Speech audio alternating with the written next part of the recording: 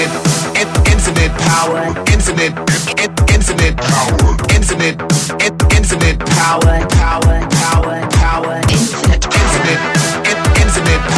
infinite power.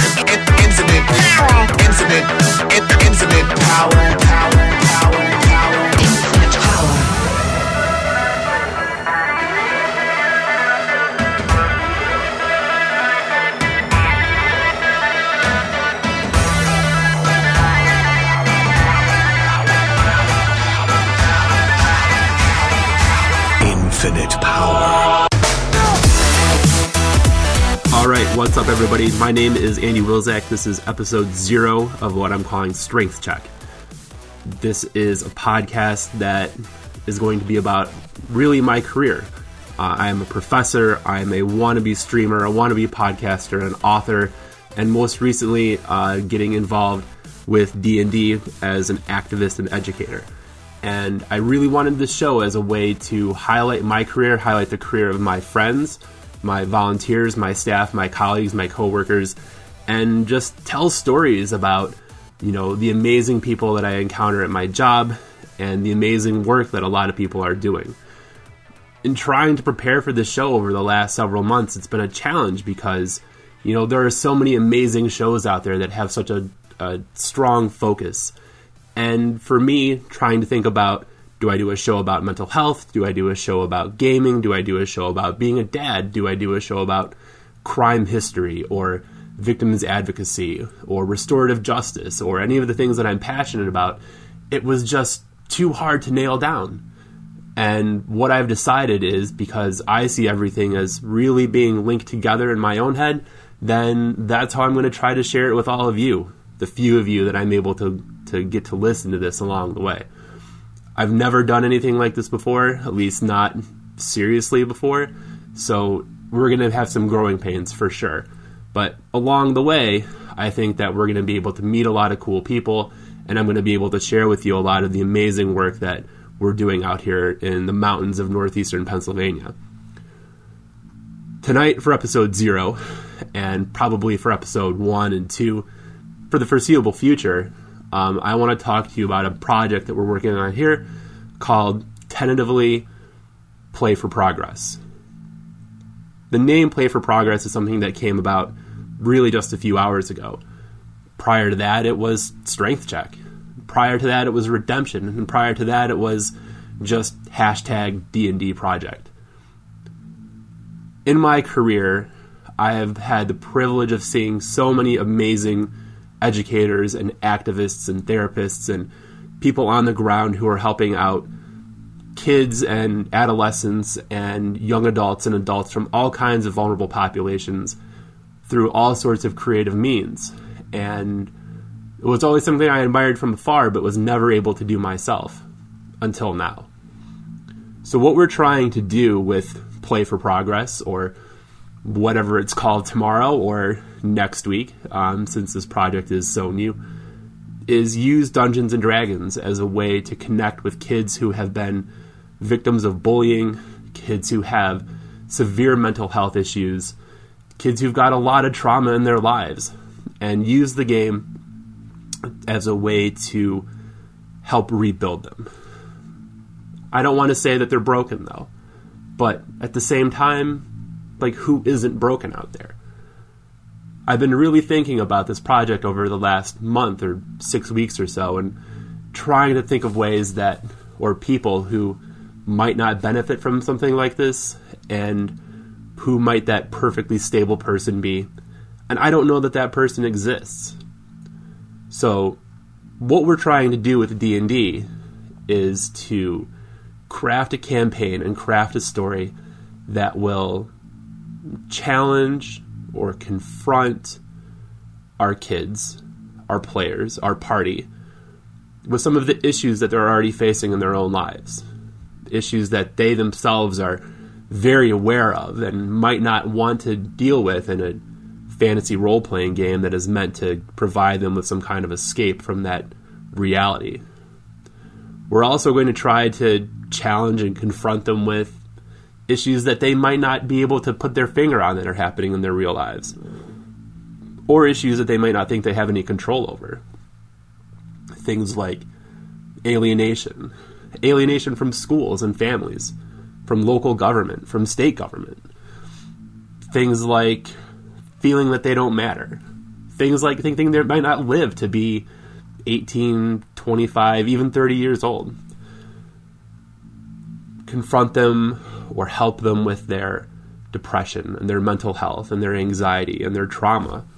Not in the sense of providing therapy necessarily, but giving them an avenue to talk it out, and an avenue to interact and maybe help other people, even in a fictional setting, that are going through some of the same things that they're going through. To try to use the game as a way to provide a chance to learn how to trust people again, maybe for the first time in their lives, and a chance to learn the importance of building up that social capital and building up your network. And like I said, these are skills that, a lot of people, even those of us who on the outside seem like we are stable and put together, really could use help with, really could use an opportunity to learn how to either flex those muscles that we haven't used in a while, or take those baby steps towards giving somebody your card, right? Asking somebody for help. And so, like I said, this isn't just a project that I think is going to end up limited to one school or 12 students in middle school and high school. I think this is something that we can use with young people who've been adjudicated delinquent. I think this is something that we can use for people whose parents have been incarcerated or who have been incarcerated themselves. I think we can use this for people who have seen combat in Iraq or Afghanistan, or God forbid anything else that might be coming in the future.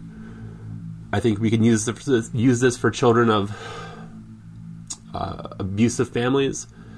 I think we could use this for LGBT adolescents and young adults who may have felt isolated their entire lives. I feel like we can use this for girls who may not have had the opportunity to experience this type of empowerment before. I think that we could use this for... I totally blanked on my list. And this is what happens in episode 0. This is the importance of taking notes before you record an episode.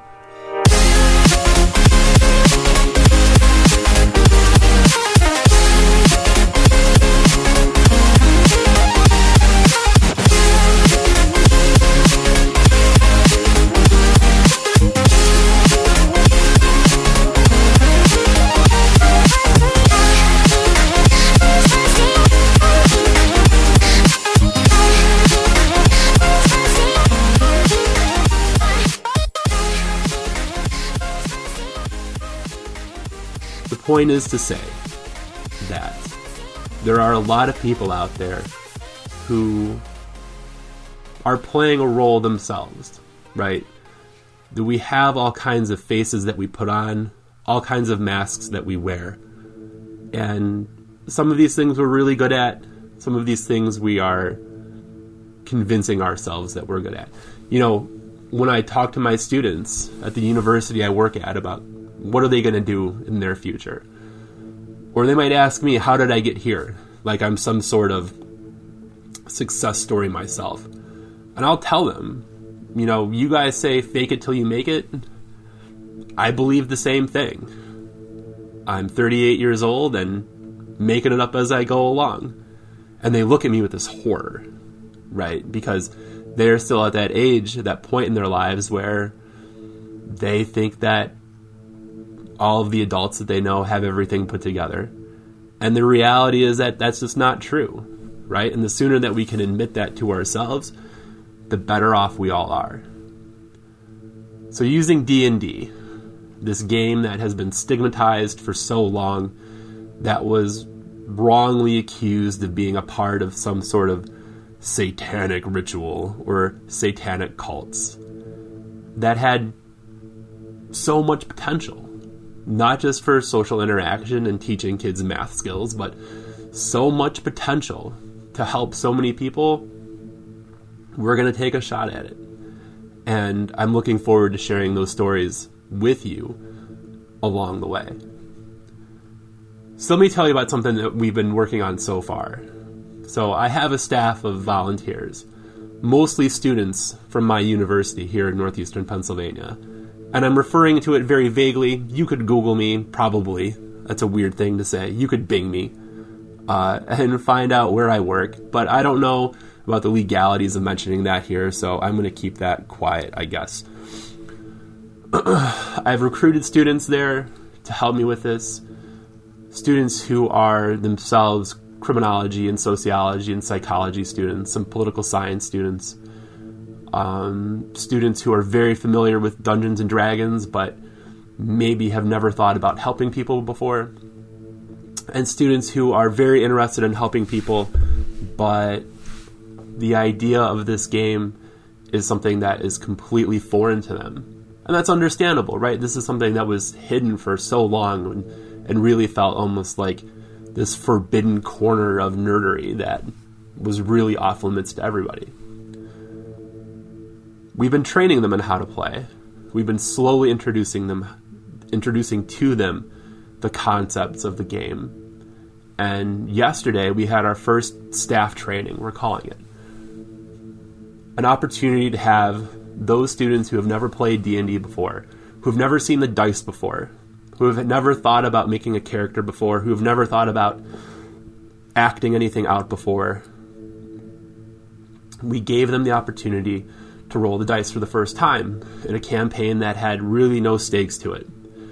And they were college kids, right? And so there's a lot of uncomfortableness. There's a lot of uncertainty. There's a lot of trepidation. There's a lot of, residual embarrassment. We've never done this before. I've never seen dice like this before. This is weird. And one of the volunteers that we have is this awesome guy named Delmar, who I hope to have on one day if this takes off at all, who served as the dungeon master. He ran the game. He ran a campaign of his own creation. And within 5 minutes, I would say, everybody was laughing. Everybody was having a blast. And it didn't feel like work to them. And it didn't feel like this scary thing anymore. It was interesting to see how some of them took to it differently, who dominated the game, who held back, who had trouble playing a character versus playing themselves. But it's all about learning, right? And as an educator, and as the educators that I hope listen to this would agree, like, learning is messy, and learning is painful, and learning is supposed to be sloppy like this. And last night's game was very sloppy. They tried to invent their own gambling game, their own dice game, with an NPC in there who was trying to convince them to buy him more shots. And being a room of about a dozen college kids, they were very into this idea of role-playing a drinking game, which was hilarious. But unfortunately, because this is D&D, that NPC ended up dead, with a dagger through his face, as it happens. Confronted with the guard, with the city guard in this fictional city that Delmar came up with, and I apologize, Delmar, if you ever hear this. I don't remember the name of your city. I told them that I had a newfound respect for campus public safety, as all 12 of them practically started trying to talk to the fictional guards at once, to try to explain to them that they didn't actually murder him, that they weren't responsible for murdering him, that it was really the bartender. It was the bartender's fault for continuing to buy this man, or pay this man, or allow this man to buy shot after shot after shot. College kids. You gotta love it.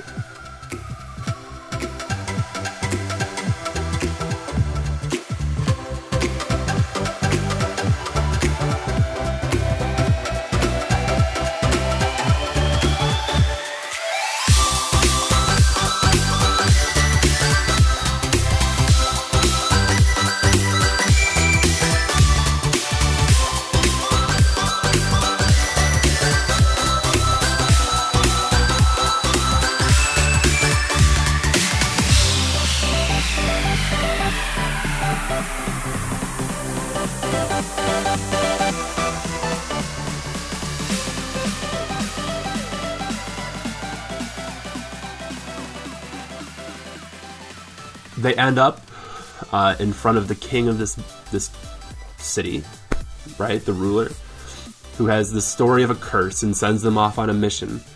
And we played for 2.5 hours without anybody drawing a weapon, without anybody... Well, I was going to say without anybody trying to assassinate anybody, but again, capricious college students. When all the world is D&D, there's some kind of analogy here, right? When all you have is a hammer, all the world looks like nails. Something like that. But we made it through 2.5 hours without any combat, without any too hurt feelings, without anybody, as far as I know, thinking that this was a horrible experience and a terrible idea. And that's where I see the power in this, where we had a group of kids who, like I said, had never really played this game before, or had never really thought about helping people this way before, who have been so convinced or feel so married to the traditional way of doing things, now encountered with a non-traditional solution, now encountered with a non-traditional opportunity or series of opportunities or possibilities to try to help people, and who are coming into this with their own trauma and their own issues and their own problems themselves, because I'm not perfect and I don't attract perfect people into my life. And seeing how the game could help them, and seeing how already after a month of working on this with us, that it's really starting to benefit them. That they're more talkative walking into that classroom at 4 o'clock on a Friday afternoon after a long work week. They're more talkative there than they would be at the start of an actual class in that same classroom at 10 o'clock that morning. Like, that says something. That you can make work and you can make education and volunteering and activism something that people want to do. And that's what we're going to try to do with Play for Progress, or Redemption, or Strength Check, or whatever other idea we have for a name. If this episode ever does make it to the public, I do want to shout out all of the people that have come before me on this project. Not specifically to our area, but there are lots of people out there who are using D&D as a therapeutic tool and as a teaching tool. And so I don't want to say that I'm the first person to ever have this idea. I'm not. Far from it. There are people with much more experience and much more brain power than me who are helping and have helped and will continue to help so many people through D&D and through other types of storytelling. I'm just the new kid on the block.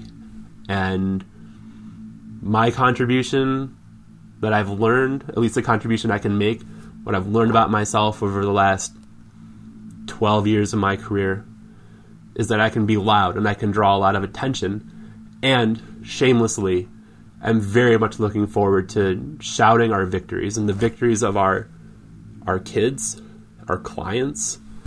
It's weird to think that I might have clients. That's strange. Like, I've never been a client guy, right? The people that we help, I'm very much looking forward to sharing their stories, to sharing their successes, and not for my own glory. This isn't some vainglorious project. This isn't an ego project. This is an opportunity to try to destigmatize mental health. And this is an opportunity to try to spread awareness or raise awareness about how many people are struggling with mental health problems and how many people are dealing with or have dealt with abuse and victimization in their own lives. Because this is a major subset of the population of at least the United States. There are lots of people who have gone through a lot of horrible things that feel like they're the only ones in the world who are carrying this burden. And we are here to help carry that with you. So, I don't know how this went. I don't know if this is worthwhile. This seems like a lot of fun, though. Shout out again to the people who've come before me. Thank you, Mark, for listening to this for this long. Be good, everybody. Later. Infinite. infinite power, infinite power, infinite power, infinite power, infinite power, infinite